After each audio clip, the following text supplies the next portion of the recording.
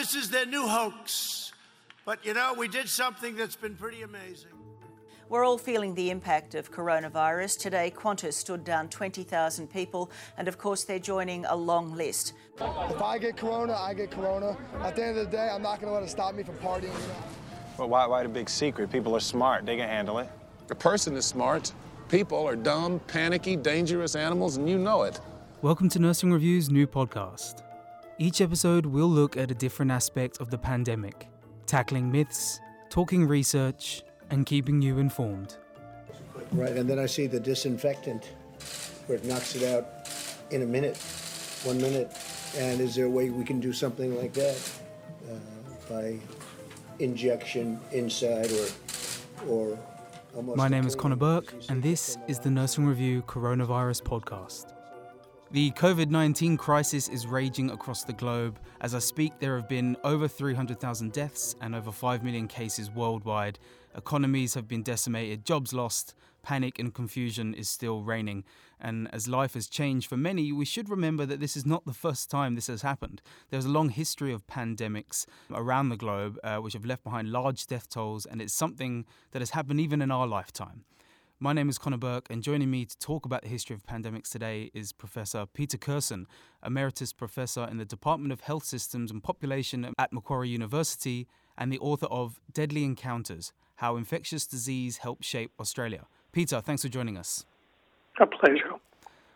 Peter, from my brief reading, the first recorded pandemic was in Athens, I think 400-odd BC. It happened during the Peloponnesian War, decimated 2/3 of the population. It spread through many countries. Many people died. About how many pandemics have hit humans through history? That's an interesting question. In Australia alone, we've had at least 20. I would say in the world, over the last few hundred years, there have been probably at least a couple of hundred. And pandemics have become a major feature of human life. That actually is surprising, even though I have spent a bit of time trying to, looking up. But that many is pretty crazy. There are famous examples that we all could probably bring up before this. I'm thinking the Black Death around the 1300s, which was responsible for the death of, I think 1/3 of the world population, about 200 million people. That plague came back many times. The Great Plague of London killed 20% of London's population. Do any of these kind of stick out, or any historical ones that are really interesting to talk about?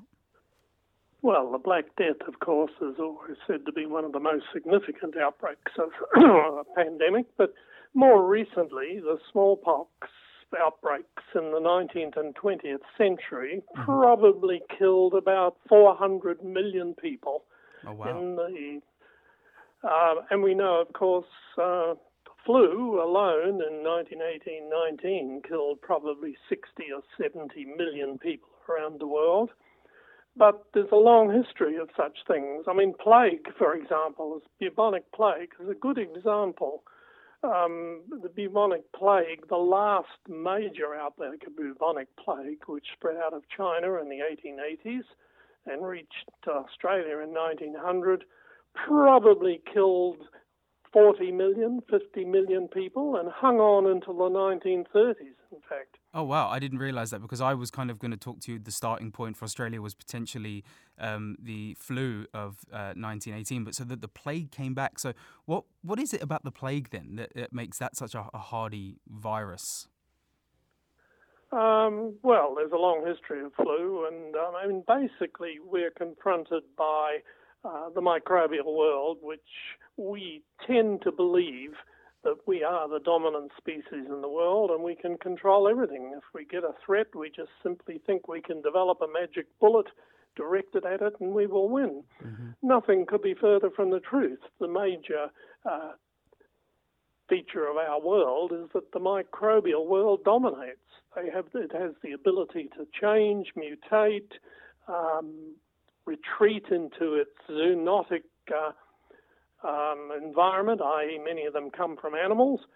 Many of them are nurtured among animals where they go back and then emerge sometimes in the years thereafter. Plague is a good example, really.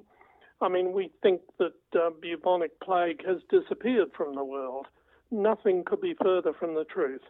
Today, plague is more widespread in the world, geographically widespread, than at any time in human history. Half the United States is one giant reservoir of bubonic plague, where the infection is maintained in ground-living burrows of animals like rats and other animals, and nothing can be done to get rid of it. Rarely does it affect humans now, but very occasionally it does. Wow. For example, in Los Angeles and San Francisco, probably 20, 30 people every year present with the symptoms of bubonic plague. Most GPs have never seen it. They're not even sure what they're dealing with. And these are people who've been out in rural, remote areas and have come into contact with a marsupial, prairie dog. They may even have a pet prairie dog, and have been exposed to the infection. Mm-hmm. So why, I'm thinking, why is it less, or why does it seem to be less infectious now than it had done previously? Have we as a species developed some antibodies to the plague? Yes, we have. We have developed an antibacterial. Plague is a bacterial infection. We have a vaccine and antibodies, but it certainly hasn't removed the threat of bubonic plague. And we still honestly believe that we have moved into a post-infectious disease era. Again, nothing could be further from the truth. With our battle against major infections that have caused pandemics and major epidemics, in that battle, we've only really won one outbreak, and that was smallpox, which has largely now disappeared from the world. Mm-hmm. Although, who's to know what nations are using it as a biological weapon? That's quite possible. But smallpox is the only infection that we've managed to control. Most others we still are confronted by. Mm-hmm. Take polio, for example. Polio affected Australia from 1903 to 1956. It caused hundreds of thousands of infections, and many people spent the rest of their lives semi-crippled. We believed that the vaccines that were developed in the mid-1950s would see the disappearance of polio, but a new variant has emerged over the last few years. So again, our battle with polio has not proved that very successful. So if we can zero in now on Australian history, and the one that's kind of been brought up quite often, because there are still some people alive who had the Spanish flu in the early 1900s, and I believe worldwide it is estimated to have killed about 50 million people. Can you paint a picture of Australia in 1918 when the Spanish flu hit? Well, let's jump back a little bit earlier. There was an earlier pandemic of flu in 1890-91 in Australia. One of the things we face when we're looking at infectious disease, we tend to forget what happened in the past. We tend to forget the lessons we've learned, and we tend to recreate the same sort of defence measures that we've used for centuries. I mean, the present process of lockdown and quarantine was used widely against smallpox in 1881 in Australia. However, the influenza epidemic of 1890-91 is largely forgotten in Australia. It was an epidemic that was classical influenza. It affected old people and young children, unlike the 1918-19 outbreak.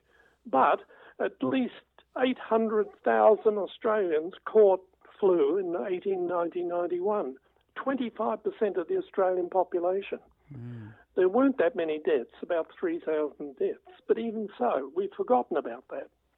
Now, if you move on to the 1918 or the 1919 flu pandemic when it reached Australia, well, then we're dealing with something different entirely in some ways.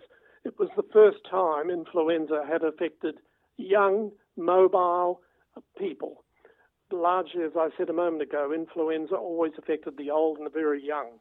But the 1918-19 outbreak, for the first time, affected young, mobile, middle class as well as upper class people, to a large extent men, but also women. In Australia, that outbreak produced about 1.8 million cases in 1919 of flu, 30% of the population. Oh, wow. Population in 1919 in Australia was about 3 million. So about 35% of the population had influenza in 1919. And there were probably about 15,000 deaths, probably more, because the reports we've had are not very good, actually. But at least 15 or 16,000 Australians died from influenza. Wow. And indeed, it was probably one of the greatest outbreaks of Australian experience. But again, we tend to forget. As I said, we've forgotten the 1890-91 influenza epic. We've forgotten the outbreak of smallpox in parts of New South Wales in 1881. We've forgotten, and another example, which I'll mention in a moment, encephalitis lethargica. Basically, pandemics are like we're suffering at the moment. Mm-hmm. They come in a wave form, reach a peak, and then gradually decline. Occasionally, there's a second wave. Mm-hmm. Not always. Certainly in the 1919 influenza, there were two major waves, and the second one was more severe than the first. Yeah. We have yet to see whether we're going to experience that with coronavirus. Mm-hmm. You wrote last year that if the pandemic attacked Sydney, or if a pandemic attacked Sydney today at the same rate as the Spanish flu, it would equate to about 1.8 million cases and 22,000 deaths. How did they deal with the pandemic in 1918? I mean, today we have daily social media and daily news conferences and briefings getting the messages out there. But how did they deal with, telling people to wash their hands and telling people to stay indoors? Well, the interesting thing about our response to pandemics is that we fall back on measures that we've used for the last 100, 200 years. I mean, the first efforts to understand and control the outbreaks of infectious disease probably occurred in Sydney in 1870s when there was a major outbreak of scarlet fever among children. That's the first time, really, that the government became mobilised and tried to develop a process of understanding and controlling. And the measures they used thereafter were simply the measures that are used today. Lockdown, quarantine, removal of cases, the establishment of places where you can put cases, and nothing really has changed. But as I was about to say before, we also have another form of pandemic, and that is a slow pandemic. And the best example of that in Australian history is polio, which stretched on for 50 years, or HIV/AIDS, or there are other examples where the disease continued on, lengthy period of time, appearing not in a sort of an epidemic frame that we're now confronted by. And in some ways, they've been as important as the marginal ones. But how quickly we forget about things. In 1917, right through to the early 1930s, Australia experienced an outbreak of encephalitis lethargica. Now, people have totally forgotten about this. Mm-hmm. It probably caused well over 1,000 cases, probably 600 or 700 deaths. It's been around for a long, long time, centuries. It created a frozen state in people, where in the process of recovering, they were totally frozen. And many of them remained like that for 50 years until a vaccine was discovered in the mid-1950s. But even that didn't really help. But we've totally forgotten about things like that. Mm-hmm. And there are plenty of other examples as well of the things we've forgotten. I mean, Australia has been associated with threats from pandemics for well over 200 years. And we've really always struggled to come to grips with them in some ways. And we've also struggled pandemics and epidemics have two largely important aspects. One is the simple cases and deaths, but the other, which we tend to often ignore, is how people regard risk in their lives, how they regard fear, panic, hysteria. And all pandemics have produced a tremendous outbreak of human reaction. I mean, in the flu pandemic of 1919, in the plague pandemics in the early part of the 1900s, people avoided everybody, locked themselves away, tried to find somebody to blame, pointed the finger at the Chinese, argued that we need to lock ourselves away completely from contact with anybody. And in a sense, governments today still do not understand how ordinary people regard risk. Governments, when looking at outbreaks of infectious disease, tend to say, well, risk is simply something you take the number of people exposed to an infection and you compare those that catch it with those that don't, and that's the element of risk. Yet for you and I, risk is much more a social, psychosocial activity. It's nurtured by what the media tells us, what people around us do, what we foresee, what we understand, how we value our family and whatever. And governments often continue to ignore that or not understand that. And while there's a widespread belief that Australia has always responded effectively and humanely to past epidemics and pandemics, in some ways nothing could be further from the truth. When you look at, with the possible exception of HIV/AIDS, when you look at how the state and federal governments in Australia behaved, then all you see is an endless battle between the two as to how to control it, how to institute barriers and whatever. Mm-hmm. And the flu pandemic of 1919 is the classic example of this, where in late 1918, when the Australian government was concerned about the flu pandemic raging in Europe, it called a meeting of all the state leaders and set out a policy to how to address an outbreak, a major outbreak in Australia.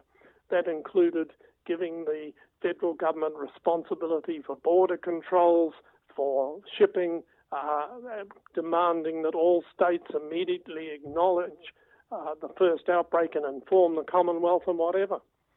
Well, what happened in late January 1919, when flu broke out, it all fell apart. States went their own way.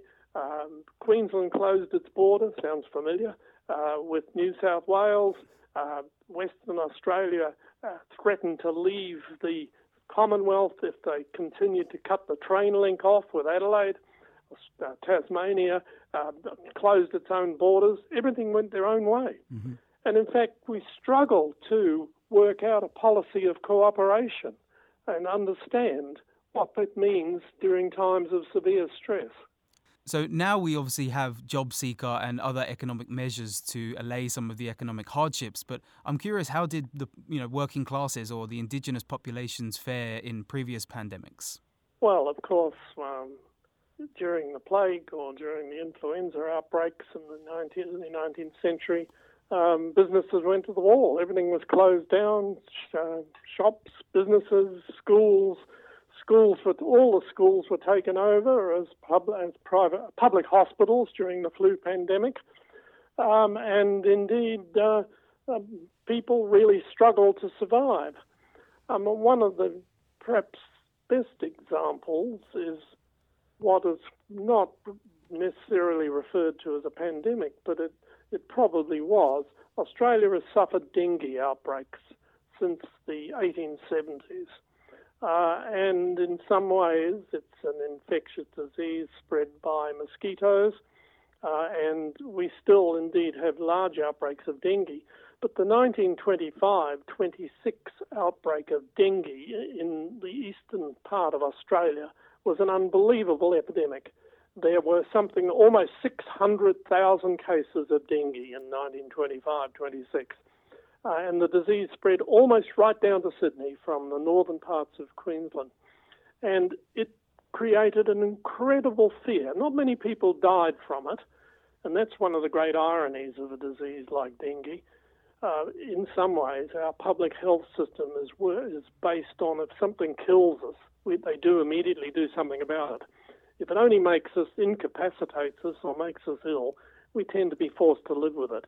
And that's the case with dengue. We should have got rid of dengue years ago.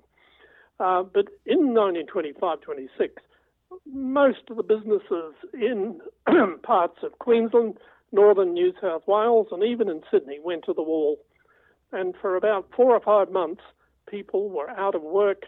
The businesses struggled to survive. Whole town, most of the small towns in northern New South Wales, roughly 70% of the population had dengue. Wow. Now, it didn't kill people, but it totally incapacitated them, and it completely disrupted the schools were closed, business fell, people were put out of work, and that happened in just about every pandemic and epidemic Australia's had of major outbreaks.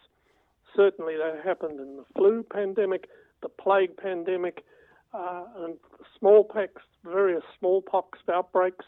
I mean, there was a major outbreak of smallpox in New South Wales between 1913 and 1917. Mm-hmm. Who remembers it? Very few. I mean, one of the basic problems we face is that epidemics and pandemics are a recurring event in Australian history. And we tend to have not learnt much from the past.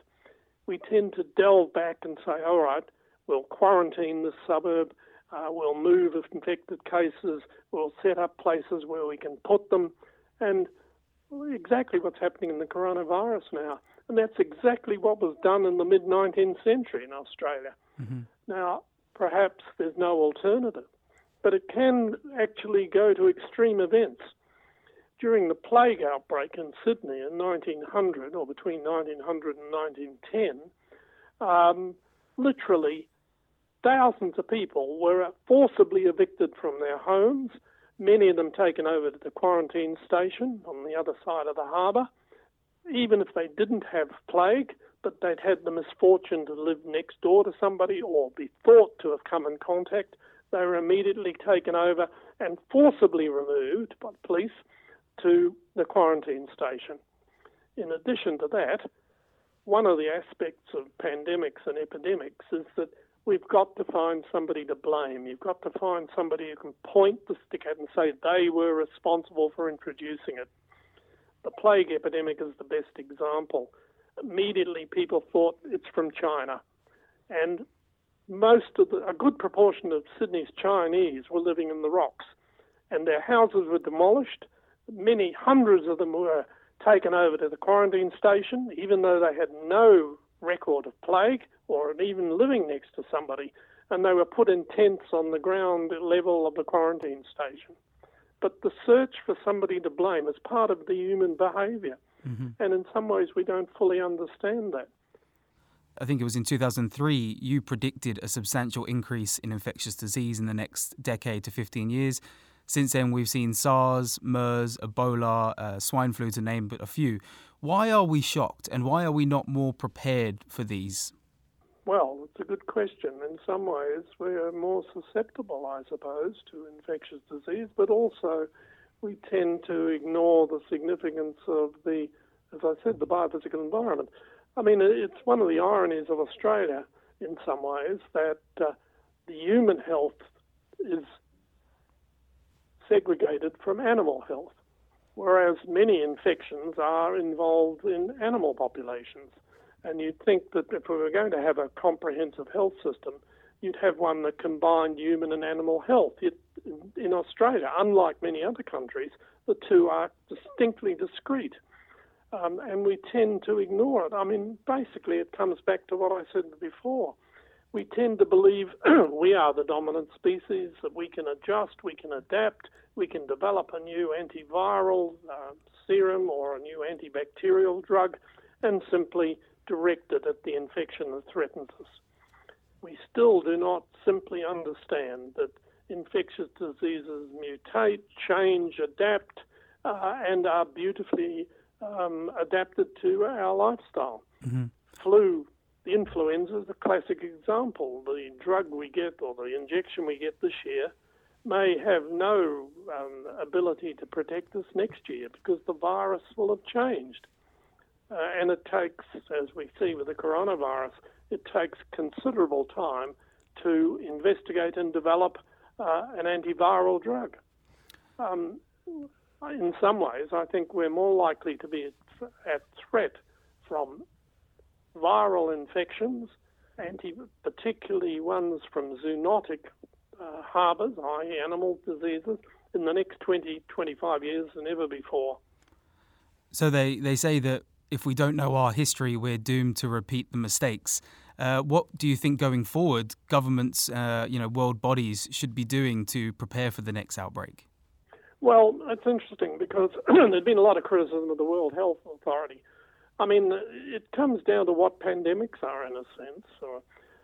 Basically, a pandemic comes from the Greek, where pan means all, and demos means the people. So a pandemic should be something that affects all the people in most countries. Rarely does that happen, of course. And we usually are dependent on the World Health Authority to declare a pandemic when they believe a most virulent disease is spread. But in some ways, they've let us down. The Ebola outbreaks in West Africa are a classic example, where the World Health Authority took so long to respond that literally thousands of people died. And in some ways, the same applies here. They took a while to recognize the existing coronavirus. But, it's almost impossible to find an outbreak of an infectious disease where everybody in a country, or a large proportion of people, were affected. Some people can avoid infection by isolation or limited contact with others, or a degree of personal immunity, or perhaps just good luck. And indeed, we still don't fully understand that in some ways. Mm-hmm. And I guess it's interesting to contemplate on whether we can rely on institutions like the World Health, who've been very disappointing over the last few years in their recognition of outbreaks. As I said, the Ebola outbreaks in Africa were a classic example where many parts of the developed world shrugged their shoulders and said, well, it's an outbreak in Africa. It'll burn itself out. Let's just watch it for a while and do nothing about it. What they don't understand is that not only are tens of thousands of people dying, but the infection can spread very easily. A couple of people got on a plane and spread Ebola to parts of Europe. Mm-hmm. And that's exactly what can happen today. The concept of border controls means nothing in the attempt to isolate and control infectious diseases. We're at risk far more so in the fact that tens of hundreds of millions of people cross international borders every year. Most of them, in their journey, being far less than the incubation time of any infection. So how do you control something like that? Impossible. Mm-hmm. Well, hopefully people won't be so quick to forget this pandemic in the future. Peter's book is called Deadly Encounters: How Infectious Disease Helped Shape Australia. Peter Curson, thanks for joining us. Okay, pleasure.